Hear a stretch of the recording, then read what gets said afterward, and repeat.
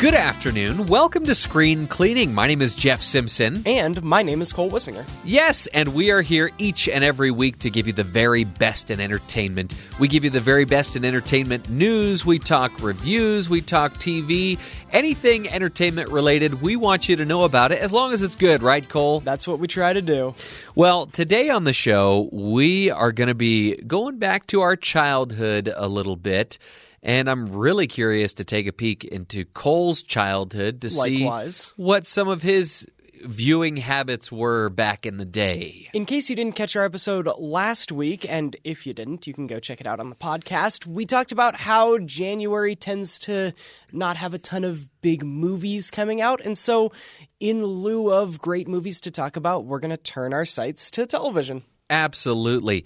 But before we do that, Cole, what is some of the good news that is coming out over this week? Well, speaking of what's in movies, right, and kind of a lack of competition or whatever it is, Bad Boys 3, Bad Boys for Life, dominated the box office last week. It turns out when you revive a franchise 10 years later with older guys just kind of doing their thing, sometimes it works. And this time it did. This time it did. In a big way. Going up against Dolittle, which if you had told me 6 months ago, before I realized what Dolittle was actually going to be about and how weird of an ending it would have and all of that, if you said the Robert Downey Jr. big CGI blockbuster Dr. Dolittle movie would make like 20-some million, and the revival of a Bad Boys franchise where they don't even bring back Michael Bay and Martin Lawrence and Will Smith are old and who knows what's going to happen, was going to be the $70 million earner over MLK weekend,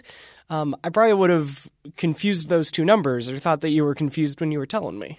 You would have thought that I was crazy. Yeah, but that's what happened. You probably still do think I'm crazy, but... and in lieu of those numbers, we are going to get a Bad Boys 4. So there is something beyond Bad Boys for Life. Bad Boys Forever. Forever, maybe, is my early pitch. Bad Boys Infinity. Yeah. Let's do that. And then the next one could be Infinity plus one. Infinity War. Whoa, Infinity Cole. Gauntlet. Whoa, Cole.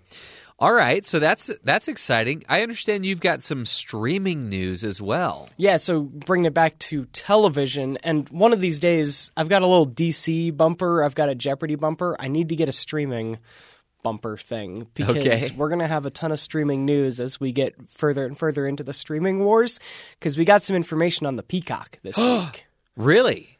NBC's streaming service will be called the Peacock. We knew that. Yes. But we have some pricing and some information. Yes. So how much, considering that you have all of the streams, how much would you be willing to pay for just the NBC stuff? It better not be more than $5 a month. Well, $5 would be a great guess because that's sort of what it is. Sort of. In an effort to streamline things and in corporate monopolistic decisions and whatnot, Comcast and Cox Cable and Internet are in the same line as NBC. And so if you happen to have Comcast Internet and you're paying for that every month, you can access the Peacock with ads for free. If you don't have their specific NBC Internet, then you have to pay $5 and you'll also have ads. And then you could pay $5 more to get no ads. So is that confusing enough? So if you have Comcast, you can pay $5, get the Peacock without ads. If you do not have Comcast Internet, you could pay $5 just to get Peacock and have ads. Or you can pay $10, Peacock, no ads. Cole, I'm predicting that I'm going to start having a lot more guests at my house because we do have Comcast Internet. And you're a lucky one. And all of those Friends fans are going to be flocking like a flock of peacocks over to my house to have a marathon or something. What if I try to access your Comcast Internet account at The Office here so that I can watch The Office for free? Because that's why I would need the NBC one. How could you? How could you? Maybe I'll invite you over for an episode or two. Thanks. If you bring pizza. Okay. All right. So that's exciting. In some very sad news, there has been a death somebody died at the age of 104, I believe, 104 years old. If this doesn't make the Oscars in memoriam, I'm going to be disappointed. Oh, it better. Although, I don't think he's ever made any movies, has he? He's an icon of the screen. Mr. Peanut. The monocle, the top hat, and the cane. Dead at 104 years old. What a sad... Presumably. There's a lot of speculation online.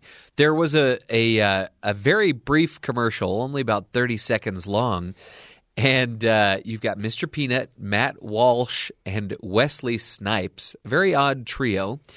They are driving on a mountainside in the Peanut Mobile, singing "I Just Died in Your Arms Tonight" for some reason. Maybe a little foreshadowing, actually. Yeah.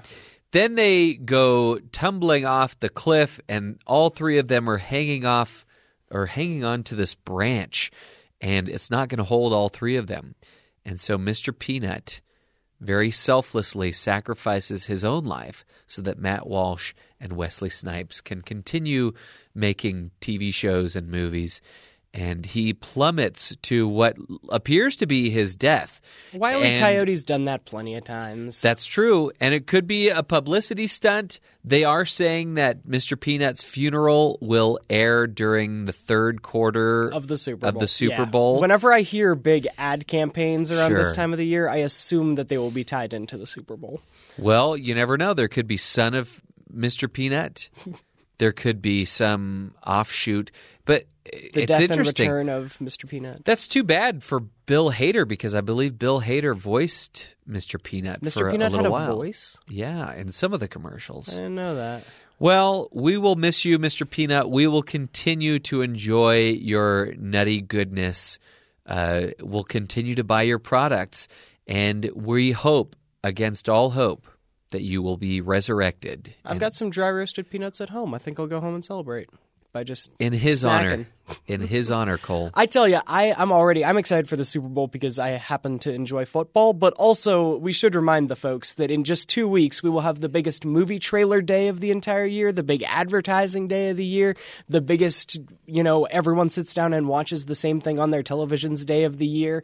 It all just happens to also include some football, which I'm a fan of. There you go. Now, if you asked me, on the other hand, when the Super Bowl will be, I couldn't tell you. You don't have a little party? Get some food? Popcorn? No. I know you're a fan. I'm a fan of food. Yeah. And I'm a fan of friendship and socializing. Yeah. But, the football, I can take it or leave it. You can catch everything on YouTube the next day. But to be fair to football, that could be true of most of the movies that I go to.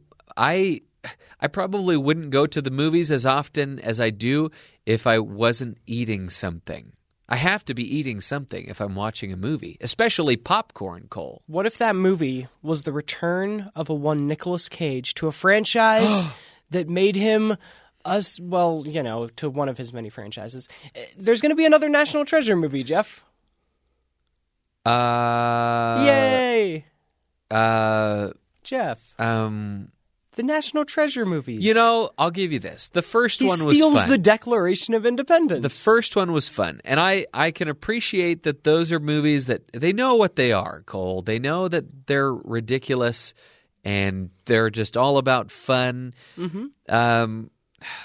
But of all of the Nicolas Cage reboots that we could have, I don't know that that's the one that I want. Oh, this is definitely the one that I want. Okay. You may be able to put the popcorn in the microwave in the comfort of your own home here. I think it's going to be a Disney Plus thing. That's what they've said so far, is that it could return to Disney Plus, maybe not in the theaters.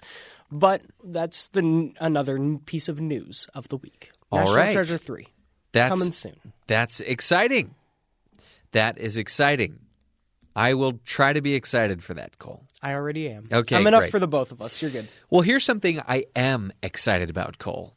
So, you know that I was disappointed when I made my wife purchase a new phone so that we could be eligible for the 1-year trial of Apple TV Plus, because I had heard that this was going to be family-friendly content and it's something that we could all enjoy. Yeah, I'm not sure where you heard it, because it certainly you heard it too, up being Cole. the case. I heard it from you. Okay, well, here's the thing. Every single one of the shows that I've seen on there have been TV mature. Yes. So plenty of language, plenty of other stuff. So I'm hoping against all hope. I'm hoping against a lot of hope these days. Yes. That a little show that was important to me in my childhood called Amazing Stories will be appropriate for the whole family. This was something that I loved. There were 2 seasons produced by Steven Spielberg. There were some big names that they got to act in these episodes. It's an anthology that's kind of like The Twilight Zone, although probably not as science fiction-y, just amazing stories. There you go. It's all there on the tin. There is kind of a supernatural element to it, I guess, and they're resurrecting it for Apple TV Plus. And again, I am just crossing my fingers that when this series comes out in March, it'll come out on March 6th, that it will be TV PG or TV 14, something that I can enjoy and not feel bad about. Well, if you're going to be excited for me about National Treasure 3, I'll be excited for you about this show that I've actually never heard of before. Okay. Well, just check it out. You won't be disappointed. Will do. Well, the reason we bring up Amazing Stories and how that was a favorite of mine growing up is because when we return, we want to dust off the old VHS tapes and see what was on Cole's childhood mixed TV and my childhood mixed TV tape when we return. That's up next on Screen Cleaning.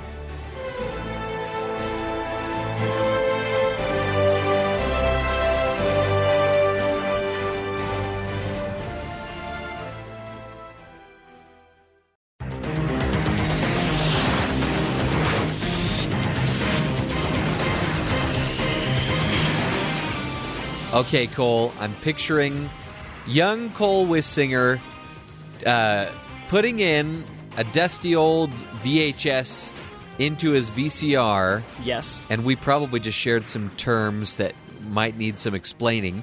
And enjoying an episode of X-Men? The animated series from the 90s with one of the greatest theme songs to open up a cartoon of all time. Wow. Even I remember that, Cole, and I didn't watch that show very much. But tell us why this would make your tape. And first of all, what is a tape? Yes, so in the prehistoric days, before TiVo, before DVRs, before you just went on the internet and streamed whichever exact episode you wanted to watch out of just any cartoon or television show imaginable on the many different streaming platforms there are, people had TVs, and you had to stick in a tape that had this limited 6-hour time, depending on what speed you were recording at. Sure. And you could just record what show was on. Say you were going to leave, you had to go to soccer practice Saturday morning instead of sitting down and watching Fox Kids. You stuck in the tape before you left, recorded the whole morning, came back, watched it in the afternoon.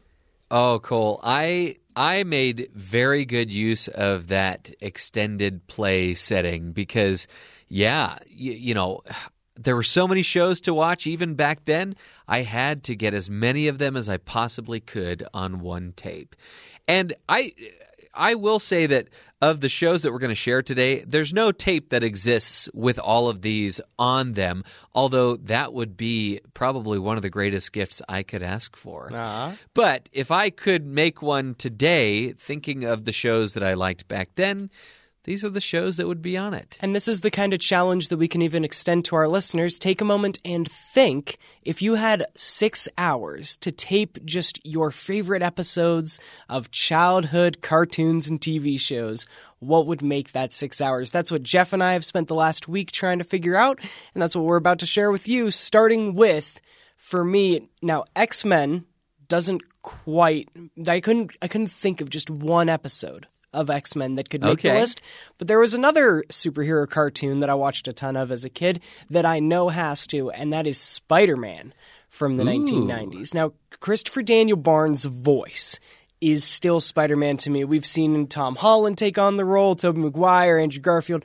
But when I think of Spider-Man, the way he was able to be just nerdy kid Peter Parker and confident, witty, quick quick quipping Spider-Man when he was in the suit was perfect. And that kind of dichotomy between Peter and Spider-Man is nowhere better on display than the 3-episode mini arc, Spider-Man and the Alien Costume, where he comes in contact with Venom for the first time. Whoa. We have yet to get a good Venom on the big screen. There was Spider-Man 3 that kind of threw just a bunch at us. There was Venom the movie with Tom Hardy. That was fun in a ridiculous way. But it was ridiculous, and it wasn't Spider-Man, and it was kind of dumb, goofy Tom Hardy doing Venom with different voices and jumping in lobster tanks. Like, the best Venom that we have had was still from this goofy 90s animated TV show where Peter Parker really comes to grips with trying to figure out, great power, great responsibility, taking on the suit even though it's hard, and even though he's starting to lose his powers and other things are going on, using his ingenuity, using his science brain, and that little arc, those 3 episodes are going to be the first hour on my tape. Okay. Interesting. So ABC, there were a couple of shows that I really enjoyed there. And, mostly animated. Actually, that's not true at all. Beetlejuice was probably the only animated one that I really enjoyed on ABC. Beetlejuice, I was a big fan of the movie growing up, although the movie to this day is still an interesting film because even though it's meant to be a comedy, there's still something a little unsettling about it that, I don't know, makes you a little scared, I guess. I like it. So I liked the animated series a lot as well. The opening credits were awesome, borrowing from that same Danny Elfman theme. Actually, he did the theme for the TV show as well. And this is a little different from the movie in that Beetlejuice and Lydia are kind of friends and they go on all these wacky adventures together. And there was one episode that showed up in season 4, episode 25, called Vidiots, where they get sucked in. Lydia gets sucked into a video game, and they have to try to beat this computer so that they're not stuck in there forever. Really enjoyed that. Another show that I liked that started out on ABC, this iteration of it started out on ABC, and then it ended up on its way on Nickelodeon. Mm-hmm. This was a show that I loved so much, and yet I was always heartbroken watching it, realizing that my family and I could never be on the show. And let me explain why. This is Double Dare, Family Double Dare to be precise. And Family Double Dare featured 2 parents and 2 of their kids competing against another family, doing all of these really wacky physical challenges, and it's a very messy show. You're getting whipped cream all over you and slime and all sorts of water and other liquids. I mean, this was the show that invented slime. Really, for people. Yeah. But the reason I was so devastated watching this show is because I saw the format. 2 parents, 2 kids, and I have 2 parents, but I have 6 siblings. There's no way that I could ever be on this show. So in my mind, the only people that were on the show were families of 4. Exactly. So not thinking about, auditioning for these types of shows, and some people get chosen in your family, some people don't. So I really enjoyed it, though. It was a favorite of mine on ABC, and then it ended up going over to Nickelodeon. Mm-hmm. And I would watch this, and I think that show might creep up a little later on my list as well. But before we get there, I want to keep a theme here for the first chunk of my tape, because superhero cartoons were just such a big part of my childhood, and there were so many that didn't quite make the list either, and we're going to mention some honorable mentions, because it turns out 6 hours when you start off seems like a lot of time, and it gets short fast. But right after Spider-Man, I'm going to kick it way back to even before my childhood, but I watched it when I was a kid too, and it was a show called Challenge of the Super Friends.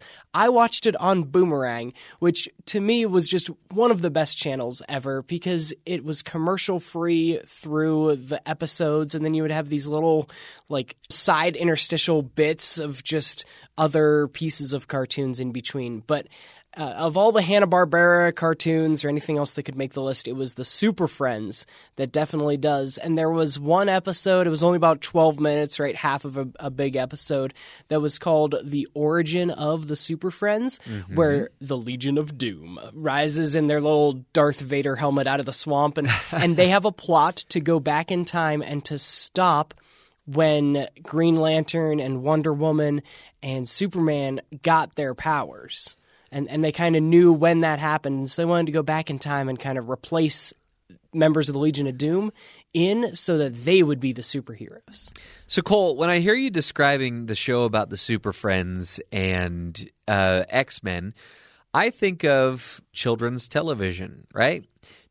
Having said that, do you feel like these are shows that you would still watch today? There are a couple, and I think my next entry is the best example of that. Those Spider-Man and the Super Friends, the older ones, are a little rougher to watch as an adult. But there was a show called The Justice League that aired on Cartoon Network, followed up by Justice League Unlimited, that I still enjoy today, and not just because of nostalgia reasons. I think that's one of the best constructed, best written, and best character studies of the DC superheroes that have ever been on screen, big or small. And there are just so many of my favorite episodes of the Justice League through the years, from the pilot where we meet the Martian Manhunter for the first time, to the episode where Batman has to chase Wonder Woman down, who's been turned into a pig, and he has to find her, and then he has to sing a song at the very end. Wait, who was turned into a pig? Wonder Woman was really by a magic witch who Okay. can do that. There was an episode with Flash that I've mentioned here on the show many times where he kind of shows some sympathy to his different villains. But of all the episodes, I'm going to pick the series finale called Destroyer, where Superman gets to be Superman. For the first time, he really just unleashes all of his power onto Darkseid because he can take it, and they just punch each other through buildings, and it is a true just embracement of cartoons and what superheroes can look like. And it also just culminated and brought the whole series together in just a great way. Okay. Well, I want to share one more pick in this segment. So I asked you that question. Are these shows that you could still watch today? And this one, probably more than any pick on my list, any spot on my VHS tape, would certainly be something that I would watch today. So let me give you a little background on this show. You're familiar with the film A Christmas Story, right? Yes. Yeah. Anyone that's turned on a television on accident on Christmas Day knows A Christmas Story. So this show probably would not exist, or at least not in its current format, without A Christmas Story. You know the format of A Christmas Story. You've got an adult narrator that is just reviewing his life, and you're seeing it unfold, right? This is a show that ran from 1988 to 1993, won a lot of awards, and it follows Kevin Arnold as he orients his way through junior high and high school, and as he has the on and off again romance with Winnie Cooper, the girl that stole all of our hearts as we watched her on our television sets on ABC. And it is the Wonder Years. Oh. The Wonder Years, That's Cole. right. So it follows the same format as A Christmas Story, where you have an adult Kevin Arnold narrating his life. And I think by the end of the series, you find out that he's writing some big book or something like that. But a lot of people will recognize adult Kevin Arnold as Daniel Stern, the man who gave us, he's either Harold or Marv. He's Marv. Harry or Marv. He's Marv from the Home Alone movies, at least the first two.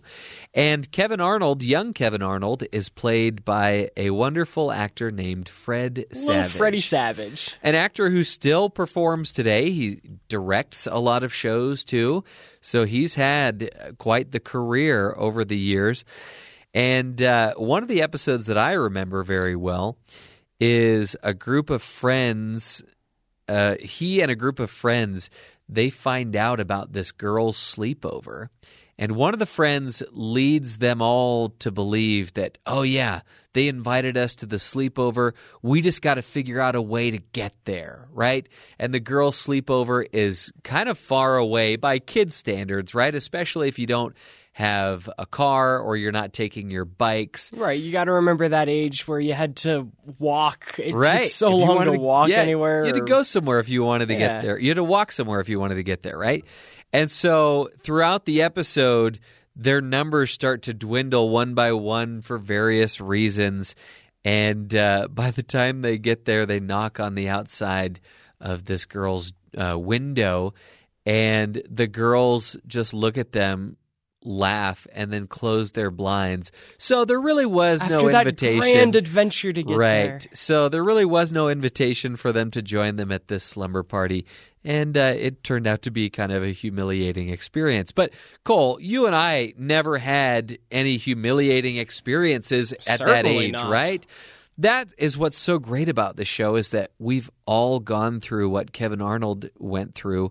And to see it with the backdrop of this show, you've got the Vietnam War. And so there are a lot of very prominent world events that you get to witness as a part of these episodes as well. So really, it's something that everybody can relate to, even today, I think. The Wonder Years is by nature a nostalgic show because it's an adult looking back at what were the great years of his life. And so I love that it made this very inherently nostalgic list for us as well, that it was a part of your growing up. I was a little too young to have watched The Wonder Years at that time, but I've revisited it as an adult, and it's an entertaining show.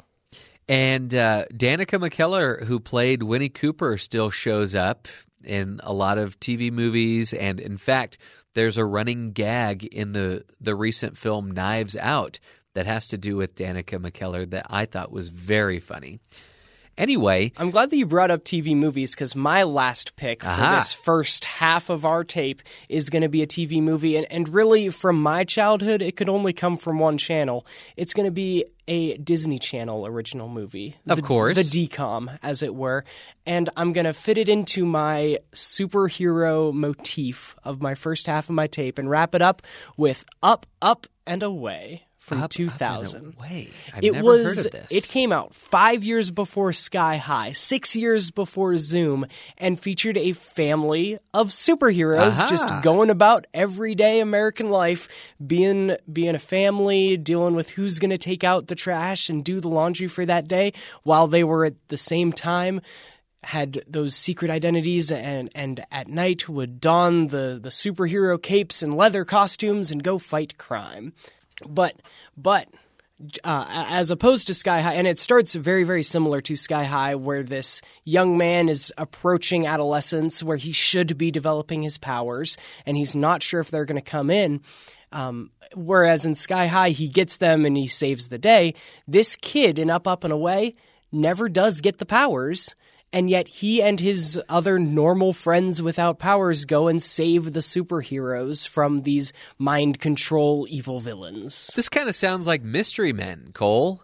Well, and it's around the same era, and it does kind of poke fun a little bit at the superhero genre many, many times. It's such an enjoyable movie, and it's on Disney Plus, as I assume all of the Disney Channel original movies are. There were so many to pick from, but Up, Up, and Away is one that I don't think it's talked about enough, and is genuinely probably my favorite or second favorite, next to like Johnny Tsunami and Brink and some of the other big ones. Well, Cole, we've already taken up about half of our videotapes, and when we return, I am so excited to tell you and share with you what is on the other half of my childhood mixed TV tape, because now I get to move over to Nickelodeon. And really, this meant the world to me. And again, I can't wait to share that with you. That's up next here on Screen Cleaning.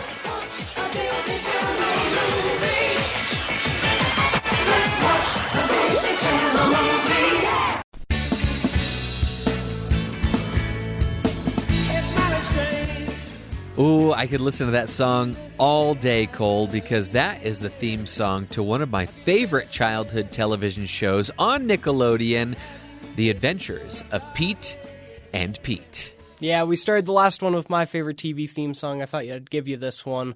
Pete and Pete, your favorite TV theme song. That's bold. Well, no, I wouldn't say that, but maybe one of my favorite childhood TV theme songs. Okay. This is a show on Nickelodeon that, from the title, you know it's going to be a ridiculous show because you have these two brothers that are both named Pete. They're not named like Pete the First or Pete the Second. They're just both Pete Wrigley, right? Yep. And they both have red hair.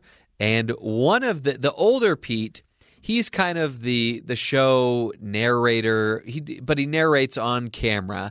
And then the younger brother, Pete, is really the one who has the most ridiculous adventures on the show. The younger one was Danny Tamborelli, right? That is correct. Okay, yeah. That is correct. And he went on to do other shows on Nickelodeon that I'm sure you're familiar with. All that. He was on first Figure It Out for a while on the game show Nickelodeon thing. He was on. He was in the first Mighty Ducks movie as well. Right. So the opening credits not only give us this great theme song, but you also get a sneak peek at a lot of the characters, the wacky characters that will come up in the show, including his parents. His mom has a metal plate in her head. They have a best friend named Ellen who, for some reason, waves around color guard flags in the opening credits. But my favorite character that was not a member of the Wrigley family was Artie, the strongest man in the world.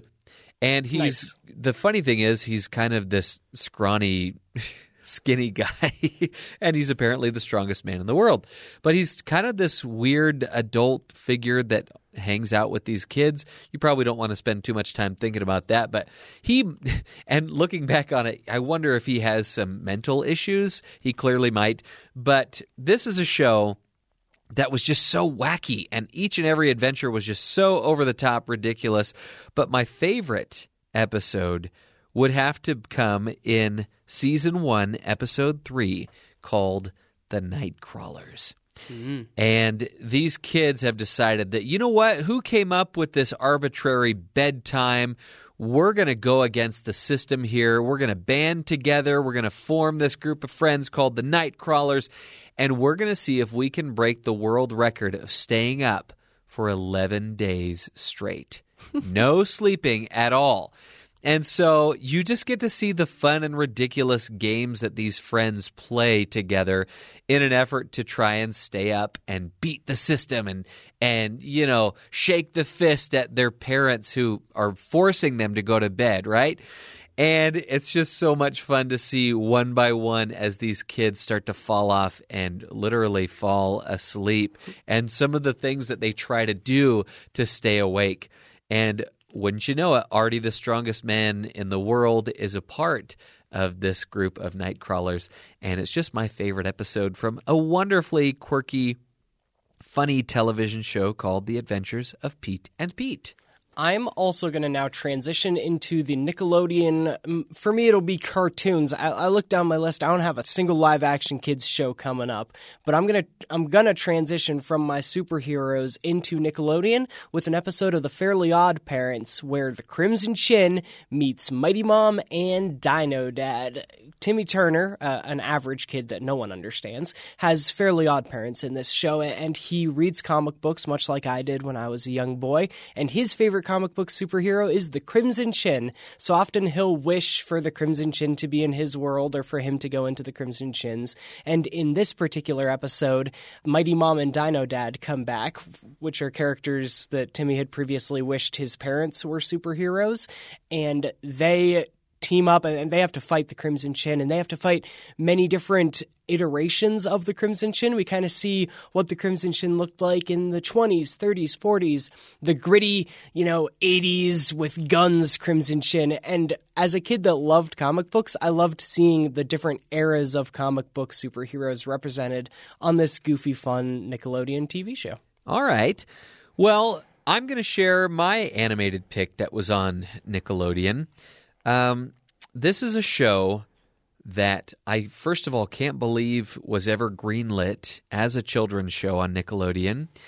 It's a show that I can't believe I was ever allowed to watch. In fact, I'm convinced maybe my parents didn't know I was watching it, because if they had sat down and watched this with me, there's no way I would have been allowed to watch it. I think a lot of the early Nickelodeon shows count for that. But this one especially. Just before my era. This is the earliest example of a cartoon that I can think of that really pushed the envelope and really was not suitable for kids. It was more of an adult show. Now, there's no profanity in it that I can remember, but the animation is so crude and gross and grotesque.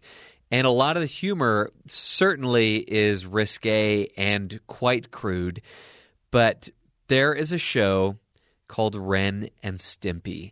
One of the first ever Nickelodeon shows, by the way. Right. And this is a show that very quickly caught the attention of a lot of parents who started writing letters to Nickelodeon in hordes, because this is a show that if you, as a kid, you won't understand a lot of the risque and crude humor, but as an adult, you certainly will. Mm-hmm. And there was one episode in particular that I thought this was on a tape growing up. I remember rewatching it over and over and over again. This is the episode that actually didn't really feature Ren and Stimpy. They come in at the very tail end of the episode, but it was called Powdered Toast Man. This was in Season 2, Episode 2. And there is this buff, Speedo-wearing superhero called Powdered Toast Man who flies through the air backwards and upside down, I might add. And his head is a couple of pieces of toast, cinnamon powdered toast, right? And he brings joy to the boys and girls of the world by showing up just when he's needed, and he scrapes some of the cinnamon, sugary, powdery toast onto their breakfast plates, and it's like a miracle, and he saved their breakfast. But he also saves the world. There are these situations where the fate of the world is in his hands, and he saves the universe even. The Pope inexplicably shows up in this episode, as does the President of the United States. There's a scene in a bathroom that, as I think of it, is just another reminder of, oh my goodness, I cannot believe this show could ever be on Nickelodeon. And I will say it's one that brings to mind some of the shows that we see on TV today. I don't know that we'd have SpongeBob SquarePants if it wasn't for Ren and Stimpy. Just that really bizarre, quirky, and at times adult humor that pops up a little bit in some of the kids' shows today, but certainly not as overtly and as explicitly as you would have seen on Ren and Stimpy. Ren and Stimpy being one of the first three. So when Nickelodeon started airing cartoons, they debuted with 3 cartoons. There was Doug, which I think has my second favorite ever TV theme song. Yeah. Then Ren and Stimpy. And the third one, now, and these 3 all aired before I was even born, but I was a toddler and a baby when Rugrats also aired and started showing. I've got an episode of Rugrats that I want to mention. It throws back to a lot of the weird sci-fi and horror movies that I grew up with, where the babies start by watching, basically it's kind of like The Fly or another, mad scientist doing an experiment with these pods, and they accidentally, tumble into a closet there in their house, and they imagine that they fast forward in time 10 years to where they're kind of middle schoolers, and they have an adventure as growed-ups. They're all growed up for this episode, and it actually was such a popular, an hour-long kind of episode of Rugrats that it would go on and spawn its own spin-off called Rugrats All Grown Up. But I was about a middle schooler when this, or a little bit earlier, right? I was the age that they were kind of fast-forwarding to when this first aired, and it was really cool seeing the babies that I had grown up with be, grown-ups as far as I was concerned at the time in this one episode of Rugrats. Oh, absolutely. I was a fan of Rugrats as well. I never saw any of the movies. I think those probably came out when I was a little too old. But talking about VHS tapes, they were the ones that always would come out on the orange VHS tapes when you'd go buy them at the store. Yeah. So getting back to live action, but staying with Nickelodeon, there was a show that only lasted for 2 seasons, 26 episodes, and the reason I loved this show so much, Cole, is because as a kid, I always fantasized about going to a summer camp and spending the whole summer playing games, doing, rowing in a canoe, and just having campouts, things of that nature. Now, of course, I think I have a pretty good idea which show you're going to be talking about then. Of course, I had a little bit of exposure to that as I went to scout camps, but those were only a week long, and you spent the majority of the week, it seems, working on merit badges. I just wanted to go and have fun and make friends, but I never got to go to summer camp. So the next best thing for me was to watch a show called Salute Your Shorts. Yep. And this was a show with a bunch of wacky characters with names like Budnick and Donkey Lips. And their counselor's name was Ugg. So just to give you an idea of how silly this show was, my favorite episode came toward the very end of this show's run. It was Season 2, Episode 10, and it was in an episode called Capture the Flag. This is an episode where, again, not only are they at camp, which was already a dream for me, but they were playing Capture the Flag. Again, I'm on board. But not only that, Capture the Flag with water balloons. This is how you got your opponents out. You didn't tag them when they're on the wrong side of the line, but you had to throw water balloons at them.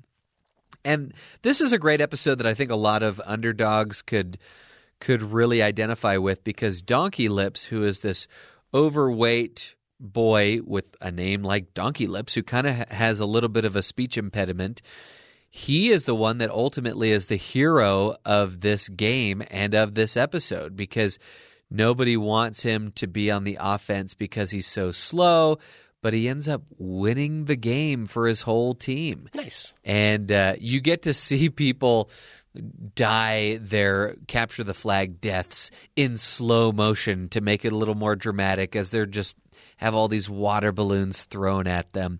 And this is a show that I wish would have lasted for more than 2 seasons, because I was in heaven watching this show growing up. The cool thing about the Nicktoons that were airing around this time is that a lot of times they would have 2 different stories per episode. So if we've got 6 hours to fill on this VHS tape, I can cram in a ton right now because I just need half an episode. Give me 11 minutes and I can watch an episode of SpongeBob. The very first episode of SpongeBob I ever remember watching was the Fry Cook Games, where he and eventually Patrick end up competing in this Olympic-style grandiose event that is just different fry cook kind of things, which is, kind of a goofy thing to have an Olympics about. There was the pilot from Chalk Zone, which was another of my favorite shows, where this kid in elementary school or middle school finds this magical piece of chalk that when he draws a circle on the chalkboard can enter into a world of all the creations that you draw and eventually erase from the chalkboard. There was Rocket Power, which as a kid that, I skateboard around nowadays, this was my dream, being able to play street hockey and skateboard and snowboard and do all the things that Otto and Reggie and Twister and Sam would do on Rocket Power. They had one episode where they went and visited Tony Hawk's lair. Whoa, and they had to go through this big adventure course to get to meet Tony Hawk at the end. And at the very end, they had these cool light-up skateboards that the lights would turn out, and it was just a very cool visual. I can picture it today just the same as I could 10, 20 years ago when it first came out, with all the gang, skateboarding around this giant course, and Tony Hawk dropping down into the half pipe as well. And then I think the most put together and the best Nicktoon of all time, and I can't leave my list and my tape without it would be Avatar: The Last Airbender. Aha. And my favorite episode of that was in season 1, where we get some of the backstory of not only Aang, our last airbender, but also the villain, eventually turned hero, turned anti-hero, Zuko, when there is a storm that sets down upon the world, and they both kind of take a break to tell their stories. Uncle Iroh telling the story of how Zuko got his scar, and Aang telling the story of how he first knew that he would be the Avatar, finding out before they normally do, and reacting how any 12-year-old would, and kind of running away from his responsibilities, why he was in the ice for so long, and how they allowed the Fire Nation to take over the world as it kind of did. This was, about halfway through that first season where you really knew, hey, this show isn't just any other SpongeBob or fun, goofy show on Nickelodeon. This one has a little bit more to it. Yeah.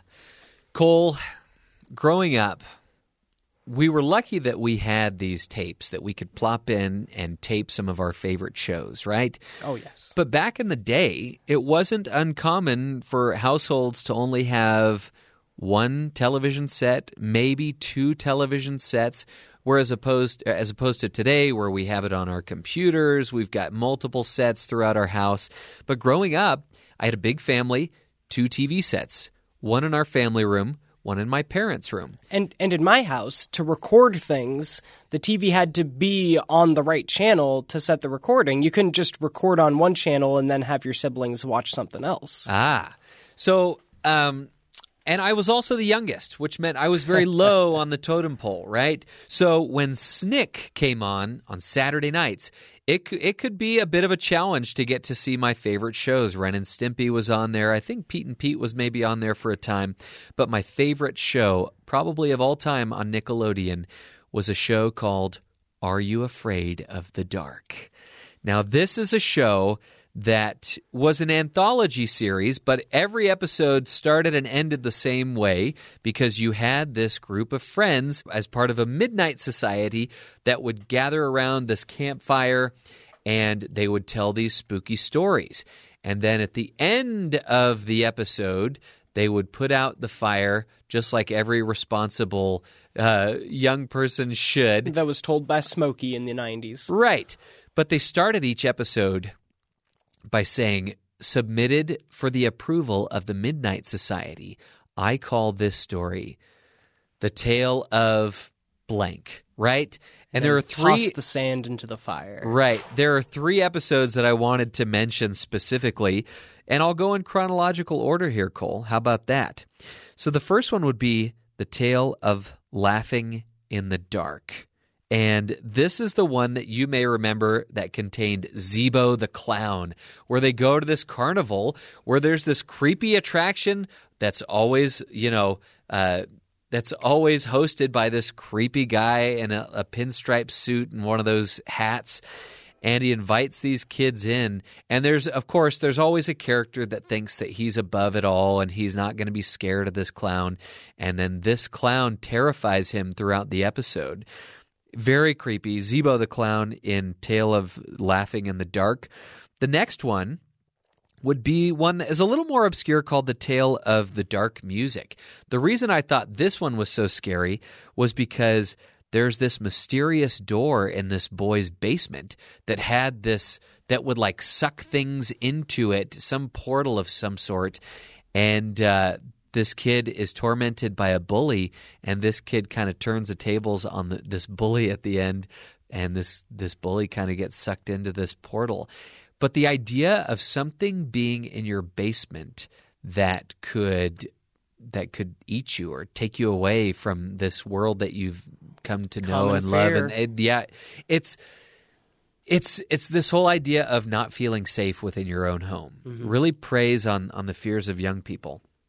And then the last one I want to mention is, again, kind of along the same lines as that Beetlejuice episode that I mentioned earlier. This one is called The Tale of the Pinball Wizard. This idea of being sucked into a video game, right? So there's this kid who loves video games, loves pinball games, and he is in this guy's shop one time at the mall. And he's bugging this proprietor saying, "Oh, what's that pinball game in the back room? Can I play it?" And he's like, "No, you must never, ever play that game," right? And so this guy entrusts this boy to watch his shop for about 15 minutes while he goes to the bathroom or goes and takes care of an errand. And of course, this boy can't help himself, and he plays this pinball game and gets sucked into it. And so you get to see him basically like pass the level as he's inserted into this pinball game.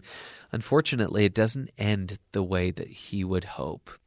And this is a show that, again, I could not miss. If both TVs were tied up, I would inconvenience neighbors. I would go over to neighbors' houses and I would say, "Can I please watch Are You Afraid of the Dark?" Because I could not miss this show. And I can't wait for the day, Cole, when I can share it with my kids. And I don't know, what do you think is a good age to introduce kids to this show? Well, so it's a good introductory scary, right? I watch a lot of scary things in general and horror movies, but this was, Snick's idea was for that middle school range, right? Once you hit double digits on an age, when you're that preteen, 10, 11, 12, that was the bread and butter of Snick in general. I think that's about where you're at. Oh, I just feel like if you waited until 11 or 12, your kids would be bored with it at that point. Well, nowadays, because we have better television shows, Jeff. Okay. I've got a couple more slots to fill here on my list, and I saved them for my two favorite cartoons, my two favorite shows growing up. One was Digimon, and the other was Animaniacs. Now, Digimon had the better television show, for the record. Pokemon had the better video games, but both were a big part of my childhood. Digimon was the story of these 7 young kids that go to camp for the summer and wind up living in a digital land, as the song goes.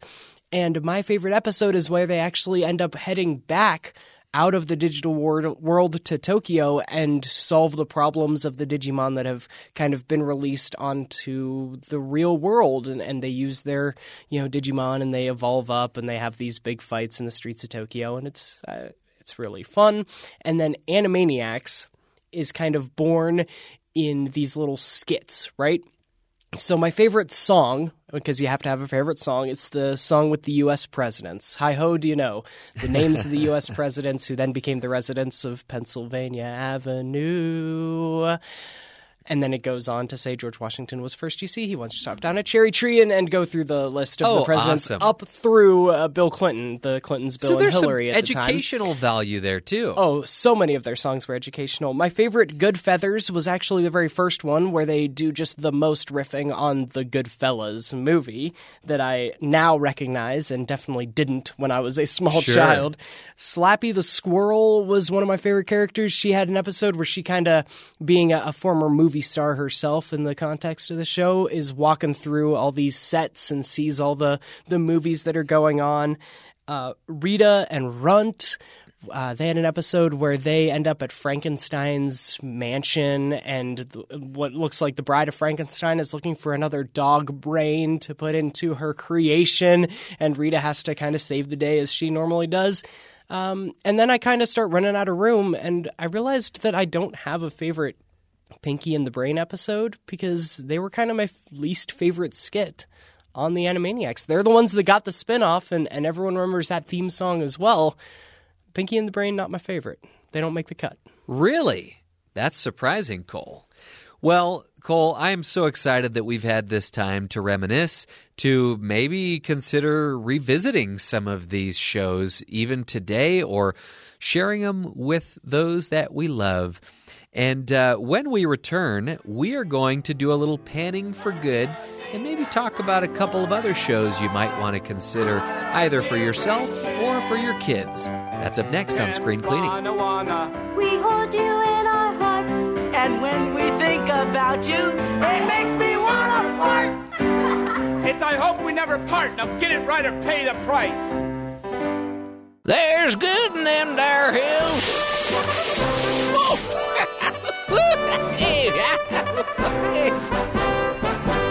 There's good in them there hills. There always is. Every week, Jeff. Yep. And this is the segment where we do a little digging to find something that is especially noteworthy, something that you might not see on the surface, right? There's a lot of content on Netflix. There's a lot of content on Disney+. Let's start out with a show that you probably are likely familiar with, although maybe you've forgotten and it's time to revisit it. And you certainly can do that on Disney+ with Gravity Falls.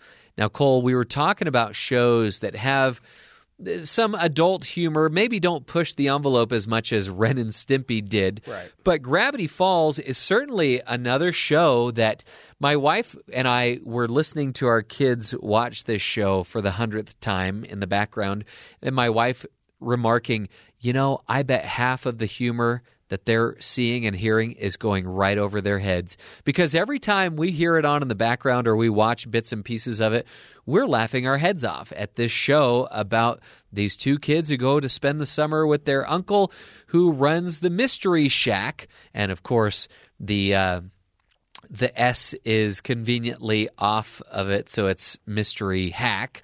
And this uncle is kind of a hack. They call him their Great Uncle Stan or Grunkle Stan.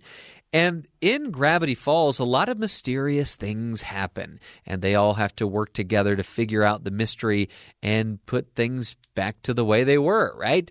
This show has a lot of great characters. It's one to check out for sure. That's a newer show that Jeff didn't come to until he was an adult, but I have an older one that I didn't start watching until very recently. When you mentioned Danny Elfman's theme and a show from your childhood, I thought we were going to talk about The Simpsons. This is a show that wasn't on my childhood mixed tape, but I do want to mention, it doesn't take a lot of panning to find maybe the greatest TV sitcom of all time, greatest cartoon of all time, but I wanted to mention one of the more emotional or feel-good episodes of The Simpsons that I've recently come across while watching on Disney+, and Maggie Makes 3, where it grabs a method that The Simpsons use about once a season where they sit down and they kind of tell a story and do flashbacks, sort of, and it's the story of when Maggie was first born, and it's really, heartwarming. I grew up thinking The Simpsons was one of these, too old for me kind of gross, inappropriate cartoons, but it turns out a lot of their episodes were really sentimental and really good, and this is, I think, one of the best examples. Yeah. Well, that's going to do it for this episode of Screen Cleaning. I'm Jeff Simpson. And I'm Cole Wissinger. We are here each and every Saturday on BYU Radio, 6 p.m. Eastern, 3 p.m. Pacific. And we're available anytime if you check out the podcast, Screen Cleaning. So, until next week, go enjoy one of these old childhood favorites of ours, or start thinking about your own. We'll see you next week.